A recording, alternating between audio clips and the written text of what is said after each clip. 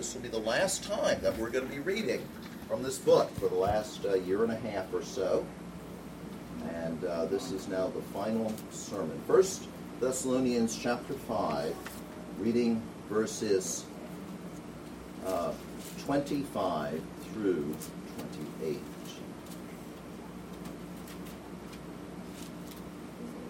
Brethren, pray for us. Greet all the brethren with a holy kiss. I charge you by the Lord that this epistle be read to brethren. The grace of our Lord Jesus Christ be with you. Amen. And today, my friends, we look at the final verse, verse 28 of this Pauline epistle written by the Apostle Paul and also by Timothy and Silas, as we've noted. You know, Paul wrote at least 13 letters in the New Testament that are in the New Testament, at least 13. There's a question as to whether he wrote the book of Hebrews as well, but we certainly know that he wrote from Romans all the way through to the little book of Philemon. Most of those were written to churches, such as this one. There were a few that were to individuals, such as Timothy, Titus, and Philemon. But most of these were written to churches, and that's where these letters get their names from. Romans, to those who were in Rome. Corinthians, those who were in Corinth. And of course, here, Thessalonians, to those who were in Thessalonica. Paul had helped to found the church here in Thessalonica on his second missionary journey. This was written about AD 51 to 53, and probably from Athens, which, as we know, is today the capital of Greece. And as we have already pointed out, this book is noteworthy for its emphasis on the second coming of Christ. Because, my friends, he is coming, and it will be a day of glory and a day of judgment. Thessalonica was about 90 miles west of Philippi, where Paul had gone after the Macedonian call of Acts 16. It's located in the region of Macedonia, which is a mountainous area, so think mountains, with broad, fertile valleys. As we have already, over the course of this series, it was a cosmopolitan city of 200,000, so about half the size of Atlanta proper. Along the Egnatian Way, it was the superhighway of the day, a paved road 15 feet wide, great military highway, which stretched 500 miles. On such a road, one would probably travel about 17 miles per day on foot. Not 17 miles per hour, 17 miles per day on foot, or about 4 miles per hour in a vehicle like a chariot.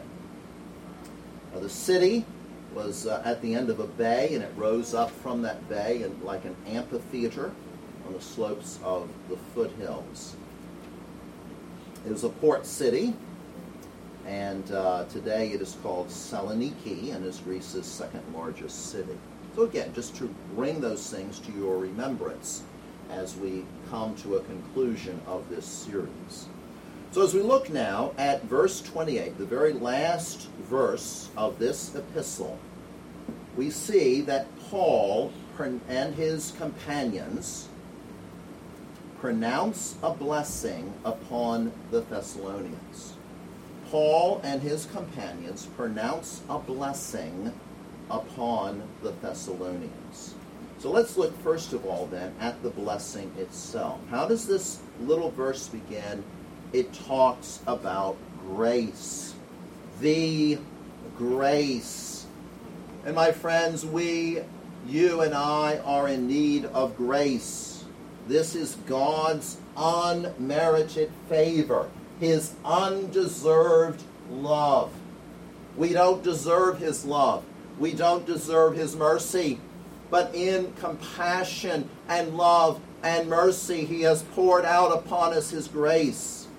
This is what all of us desperately need. And this is what we see displayed throughout this book. Remember when we looked at chapter 1 that Paul affirmed the Thessalonians. He affirmed them, including with regard to the sovereignty of God and God's sovereign election, his predestinating of people unto salvation. He said, you have been chosen. This is all part of God's choice. It's all part of God's grace, you see. And Paul affirmed the Thessalonians that that's who they were. God provided support for them in the face of persecution. And they were, furthermore, and that was also his grace, and furthermore, they were given the grace to be widely known for their Christian testimony. As it says here in chapter 1, not only in Macedonia and Achaia, that'd be down towards like Athens, but also in every place. In other words, for hundreds of miles, this new and little church in Thessalonica was known. Isn't that amazing? It's a fairly small church probably, certainly a new church. And yet their faith was known all throughout these two entire regions. That was also part of God's grace. In chapter 2, we see that God provided such tender, gentle people for these believers. As Paul and his companions say, that you remember, brethren, our labor and toil, for laboring night and day, that we might not be a burden to any of you. We preach to you the gospel of God. You are witnesses, and God also, how devoutly and justly and blamelessly we behaved ourselves among you who believe. As you know how we exhorted, sometimes they had to be called to account, how we exhorted and comforted and charged every one of you as a father does his own children. We were like, we were almost like nursing. Remember, that's what he says back in verse 7. But we were gentle among you, just as a nursing mother cherishes her own children. That's how the great Apostle Paul was. And why was he that way? Because of God's grace. Furthermore, God gave them the grace to accept what Paul and these others were saying as being what it is, the very Word of God. Why do we accept? Why is it that the world, with some very intelligent people, very smart people, in academia, in government, whatever, why is it that the world, by and large, does not accept the Bible as the Word of God? Because God has not opened their eyes for that. And if God has opened your eyes to embrace the Word of God, it is all because of His grace. Chapter 3, we see that Timothy was able to confirm their faith and love, that they were doing what was right, that they were walking the way they should be walking. Again, a sign of God's grace in the midst of the church in Thessalonica, along with the prayer that they would increase and abound in love, being established in holiness. This is all part of the grace of God. And so the beginning of this verse says, the grace, and then notice towards the end, be with you. The grace be with you. You see, what we have here in terms of this blessing is what we call a benediction, or a pronouncement of blessing. We've already had one back in verses 23 and 24, where they write, now may the God of peace himself sanctify you completely, and may your whole spirit, soul, and body be preserved blameless at the coming of our Lord Jesus Christ. He who calls you is faithful, who also will do it. So we've already had one benediction, and now at the very end we have this final benediction. Now there are other more common benedictions. You may be familiar from the Old Testament, from the book of Numbers, chapter 6, dealing with Aaron and his sons, the Aaronic, the priestly benediction. Numbers chapter 6, 24 through 26. The Lord bless you and keep you. The Lord make his face to shine upon you, be gracious unto you. The Lord lift up his countenance upon you and give you peace. But then there are numerous benedictions that Paul has written in virtually all of the letters. The book of Romans, 1 Corinthians, 2 Corinthians, Galatians, Ephesians, Philippians, Colossians, 2 Thessalonians, 2 Timothy, Titus, and Philemon. And furthermore, we see in other letters as well, such as the book of Hebrews. You remember last week I pronounced the benediction from Hebrews 13, which is usually what we do with regard to communion. In speaking of in terms of the grace of God,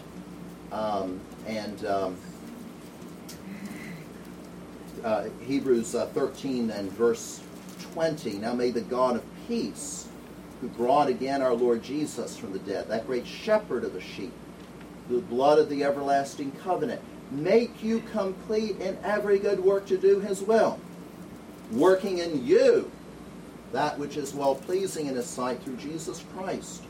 To whom be glory forever and ever. Amen. Now, as you look at a benediction then, we know that this is to be done by a minister of the gospel. So it's not done by just anybody. Same way with the administration of the sacraments. It is done by a minister of the gospel. And often people will look at him as he pronounces this blessing. And often people will hold up their cupped hands as if to receive it. The minister, of course, holds up both his hands as if to say, may God's grace, may God's blessing fall upon you. Now, this benediction is not a prayer as such, though it's similar to it. It is not a doxology or praise. And let me also be very clear, it is not magic, as if there is power in the minister. That would be the Roman Catholic position. But it is nevertheless a pronouncement of blessing. A pronouncement of blessing. It is a declaration of the special covenant relationship of God and his people. The declaration of the special covenant relationship between God and his people, that he will be our God and we will be his people, and God has said that that's the way it's going to be because of his grace. It's a declaration of that. This blessing, of course, is accomplished by Christ. We'll look at that more in just a moment, but it's accomplished by Christ, but then it is applied by the Holy Spirit.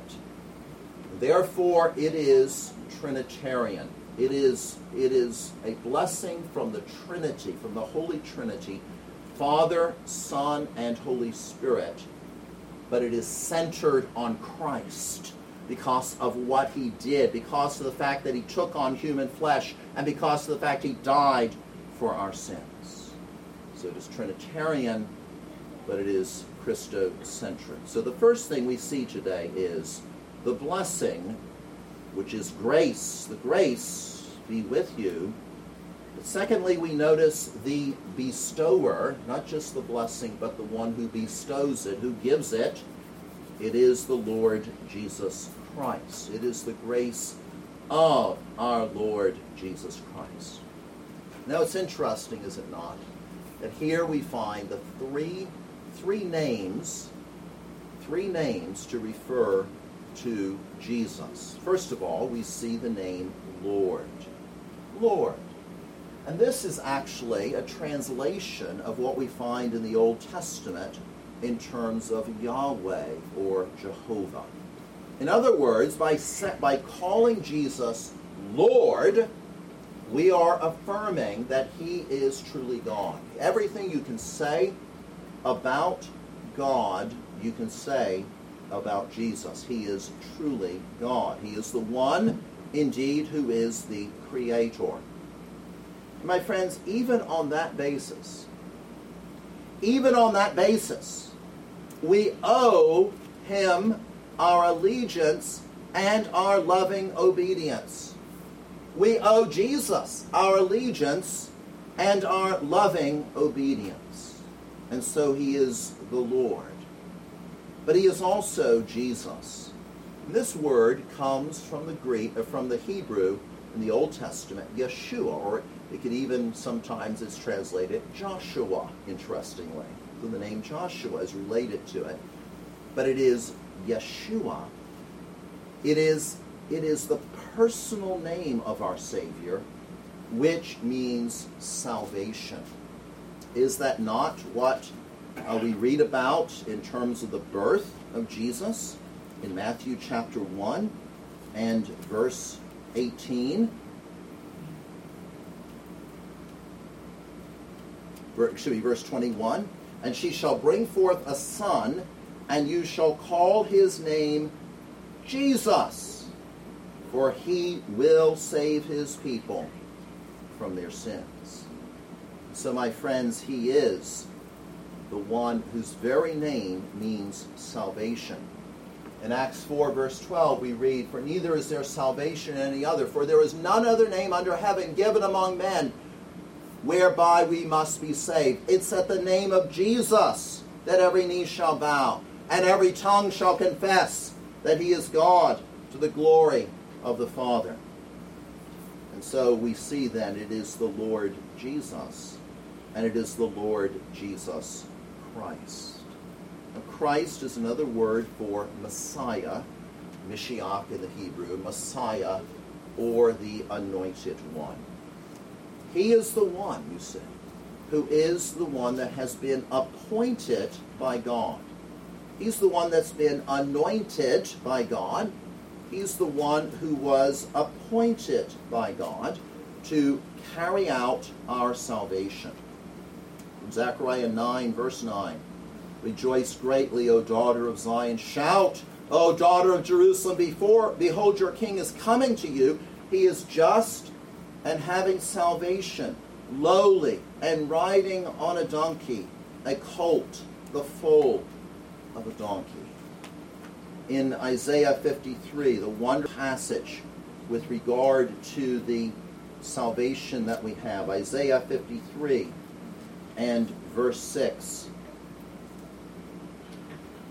All we like sheep have gone astray. We have turned every one to his own way.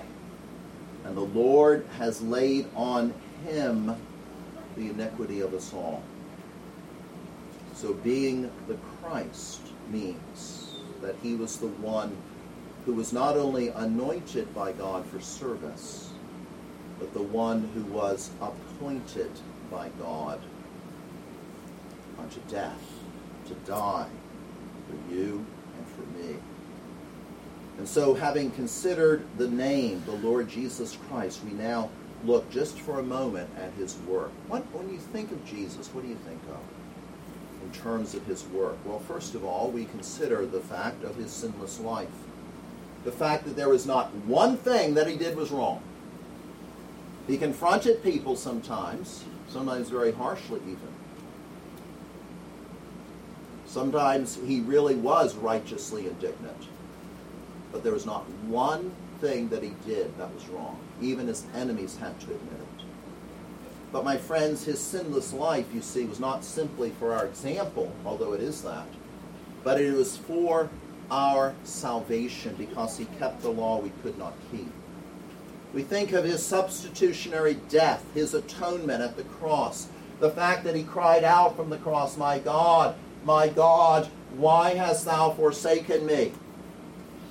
In other words, he needed to die a death that we dare not die, to take hell upon himself at the cross so that you and I can have salvation.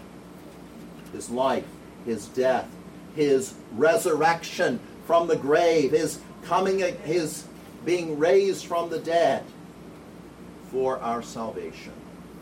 His ascension is going into glory where he is right now. His sending of the Holy Spirit so that we can be sanctified, the very thing that was talked about in chapter 4 of 1 Thessalonians, in terms of abstaining from sexual immorality and so forth. And no one take advantage of him, defraud his brother in this matter, because the Lord is the avenger of all such. For God did not call us to uncleanness, but in holiness. Therefore he who rejects this does not reject man, but God, who's also given us his Holy Spirit. My friends, that sanctification, that being set apart for God's service, that holiness to which we are called, that rejection of sin to which we are called, that rejection of selfishness and self-centeredness to which we have been called, is because of the grace of Christ in sending his Holy Spirit. And finally, his coming again, as we read in chapters 4 and 5. Indeed, my friends, he is coming. He is coming. When they say peace and safety, then sudden destruction comes upon them, as labor pains upon a pregnant woman, and they shall not escape. He is coming again. So, when we talk about the Lord Jesus Christ, we see not only his name, but we also see his word. And finally, then, we have the final word, which is amen. Amen. It's a finale. It is the end. Amen. It means so let it be. Amen.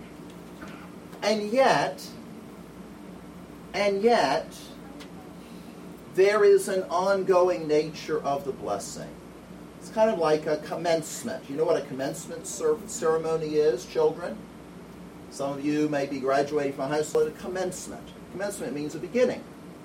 So you have the graduation, but it's a commencement because it means that you are now starting on the next stage of your life. And so it's an ending, in a sense, but there's also a commencement. There is an anticipation, you see, of the future. So I have 2 points of application today, and the first is this: understand and appreciate the specialness of the benediction. Understand and appreciate the specialness of the benediction. As our church's Directory of Public Worship says, quote, "The benediction is a pronouncement, declaration, not a prayer of adjournment, and should never become a mere formality for dismissing the congregation." It's not Roger Wilco over and out. It goes on to say, the bestowing of a blessing of God, Father, Son, and Holy Spirit is a high and holy privilege. The congregation should wait quietly and reverently to receive the benediction. We might say it this way: a benediction is like a goodnight kiss at the end of a date. It's sort of bittersweet. The date is coming to an end. Yet, there's the anticipation of something more during courtship. And as you approach the wedding day, it's a goodnight kiss at the end of the date. And so understand and appreciate the specialness of benediction. And then secondly, does this benediction apply to you? Does it apply to you? Really? Really? Does it really apply to you? In Genesis 17, we read that our God will be our God and we will be his people. And yet that's true for those whom he regenerates. And only those. Only those in whom the work of grace has actually taken heart, has actually taken root. In Hosea chapter 2, we read about an unfaithful woman by the name of Gomer, whom Hosea the prophet was to marry. And there's judgment. God pronounces judgment. But also there was the realization by that woman as she was stripped of all that she had. There came about a realization of who her true husband was. And the Lord then will come after his elect. He will come after us. And just like we see in Hosea 2, he will woo us back to himself. He will win us back to himself, so that no longer will they wander. And so I ask you, my friends, when I pronounce the benediction in just a few moments,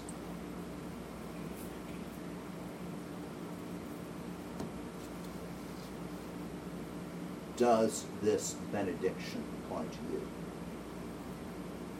Or are you just faking it?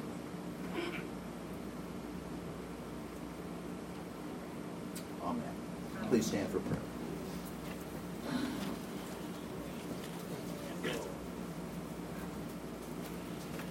And now, our Father, we pray that thy Holy Spirit would do his gracious work in the hearts of everyone here, convicting, converting, wooing us back to thee. May we indeed experience thy blessing. Through Jesus Christ our Lord we pray. Amen.